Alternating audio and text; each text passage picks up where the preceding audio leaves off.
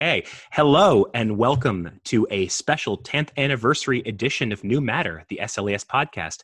I'm the scientific director for SLAS, Mike Tarselli, and joining me today is a distinguished guest, Dr. MJ Wildy. How are you? Hi, fine. How are you today? I am great, and I promise I'll drop the doctor from here on. It'll be MJ for the remainder of the podcast.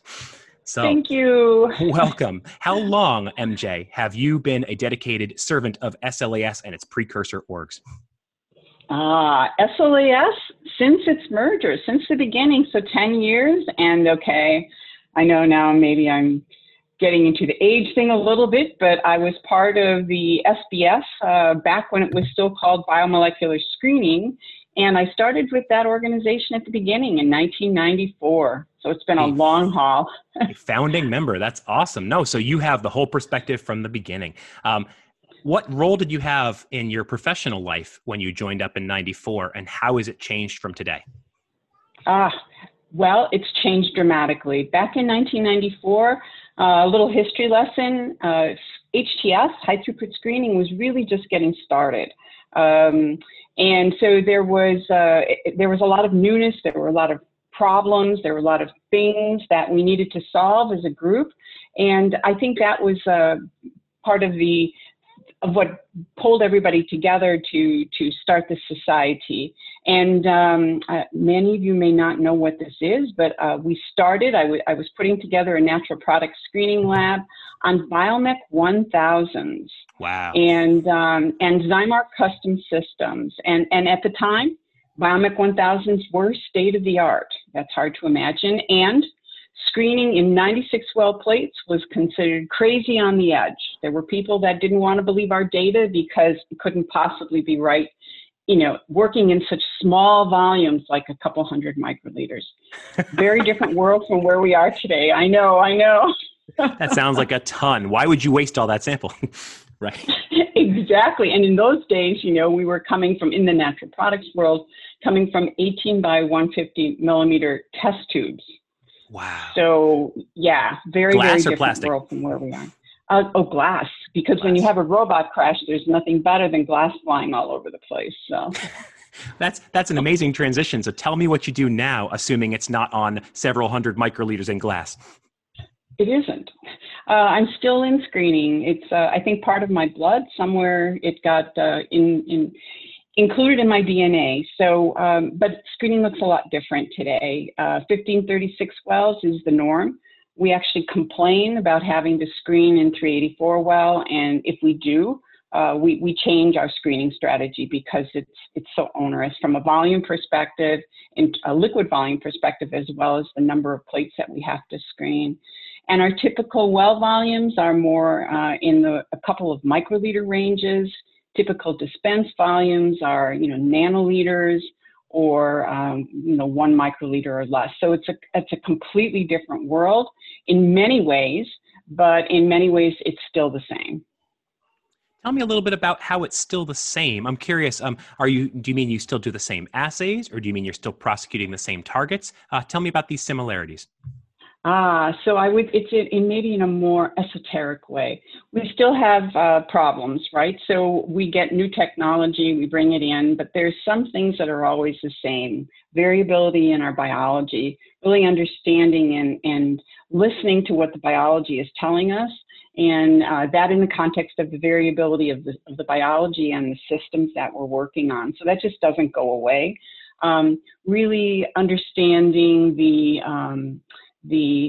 best way to prosecute on a target. I think that is the same and different at the same time. That sounds very strange, but I think we've gotten smarter about how we evaluate the biology and the effect on the disease state that a specific compound library or substance library looks at.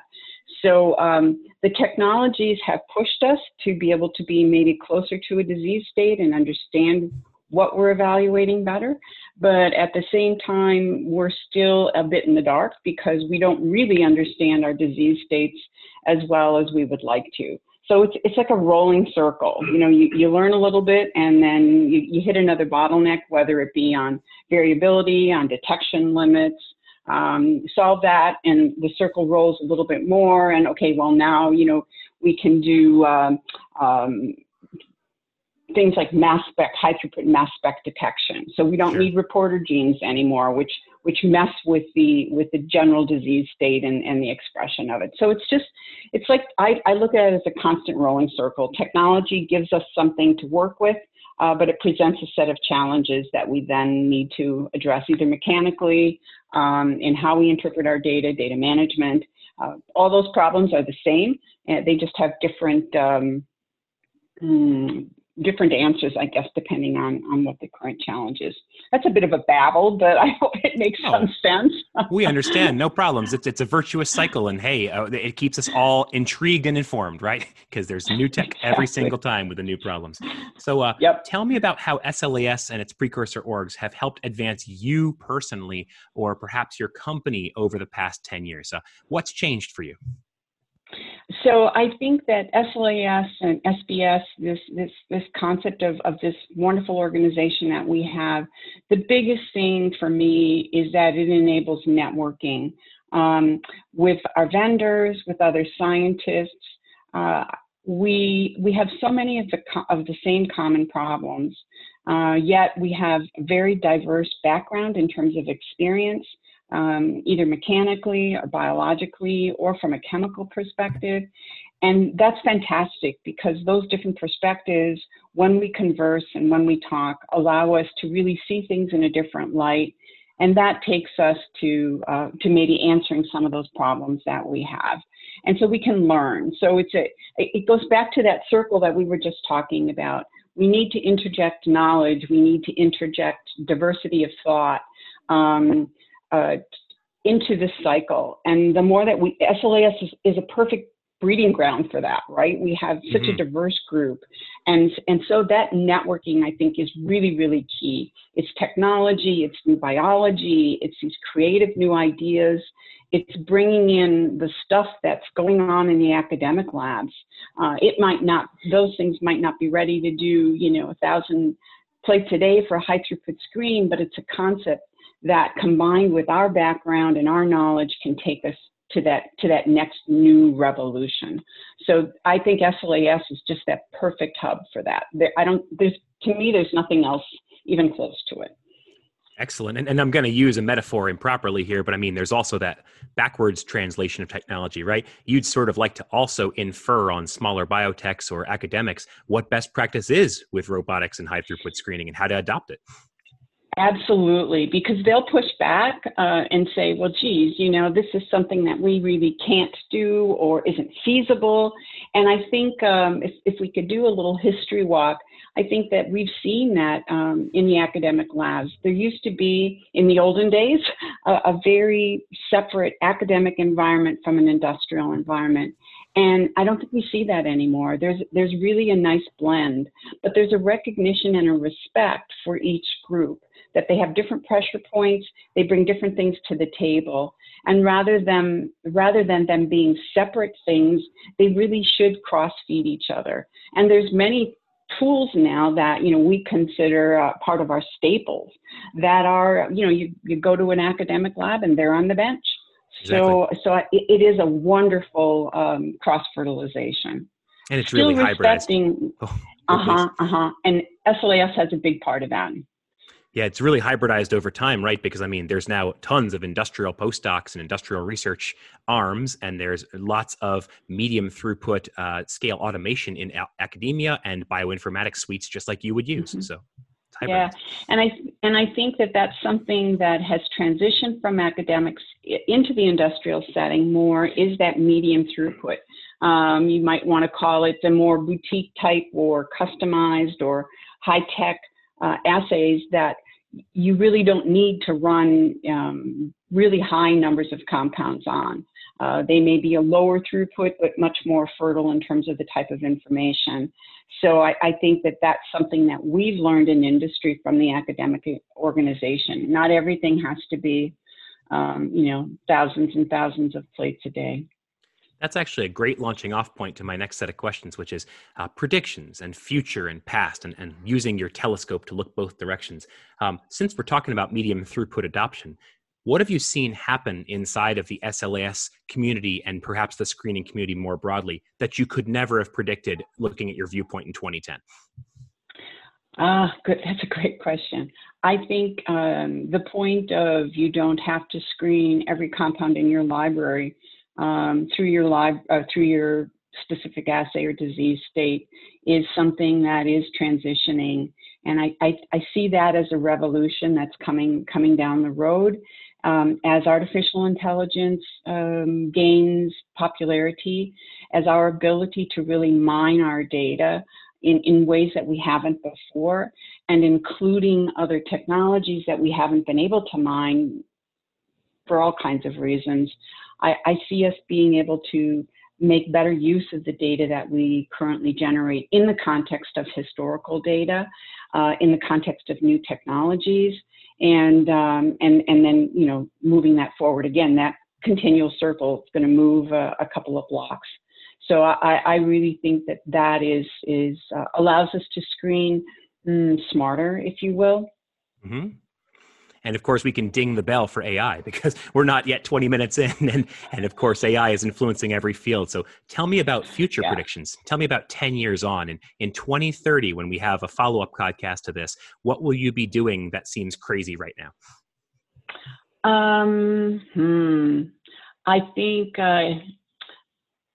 think similar throughput perhaps for some of our assays. I think a wider scope of lower throughput assays, and really to the conversation we just had, really doing more with the data that we generate. So not having to screen these huge libraries anymore, screening smaller, using data mining, using bioinformatics to make better sense of our data. So maybe this is a coined phrase, but maybe appropriate, doing more with less. Sure. So I don't think that in 30 years, I'm going to have these big, huge screening systems. I think I'm going to have much smaller systems that will be able to do a more diverse platform of assays and potentially more disease state relevant at the primary stage of screening. That's amazing. And being able to think about a screening lab as being the entry point to every disease imaginable and any compound you can get your hands on is, wow, it's a big vision. Mm-hmm. And not just compounds. You know, I now get leery, I guess, for myself, calling them compounds. I call them substances because, you know, we have small molecules, we have biologics, sure. We have peptides. Who knows? So viral capsids, tissues, sure, of course. Yeah, exactly. Why not? Okay. And closing out a little bit, what advice would you give to a person, maybe a first-year graduate student, who would be early career, doesn't know what they want to do yet, but thinks that the interface of life science and technology is where they want to live? What would you tell that person? I say bravo, and I'm envious. I think that sitting at that interface is it can be life-changing. Don't silo. Learn as much as you can about all the aspects of the biology and the mechanics of how all this works. Really maintain those networks, and because I think that's where the revolution is. I think we have to be brave, and the starting out folks are really, really good at that because they don't have all the baggage that those of us that have been around for a while do. So be brave, be bold, be purposeful, really own and seek out the problems and try to solve them in a way that we haven't looked at or thought about before, because that's where the answers and the revolutions are. So it's really push and don't be afraid of not knowing, but continue to network and ask questions. That's really great advice. And I hesitate to ask you this last thing because it feels like it'll cheapen it a little bit. But any closing thoughts as we celebrate this 10th anniversary that you want to say out to the community? It's amazing that we're at our 10th anniversary already. Honestly, if you would have said 2 or 3 years, I would have said, oh yeah. So I can't believe it's been 10 years, but it's been a remarkable 10 years. And the changes that we've seen in SLAS, I think, talk to the evolution and revolution of screening. And it's a wonderful organization and an opportunity to really enrich your own, your personal work, as well as what you're contributing to your organization. That's really great, MJ. And thank you very much for sharing as much as you have. We love your vision. We love your dedicated enthusiasm on all of our committees. And thank you very much for being here for New Matter.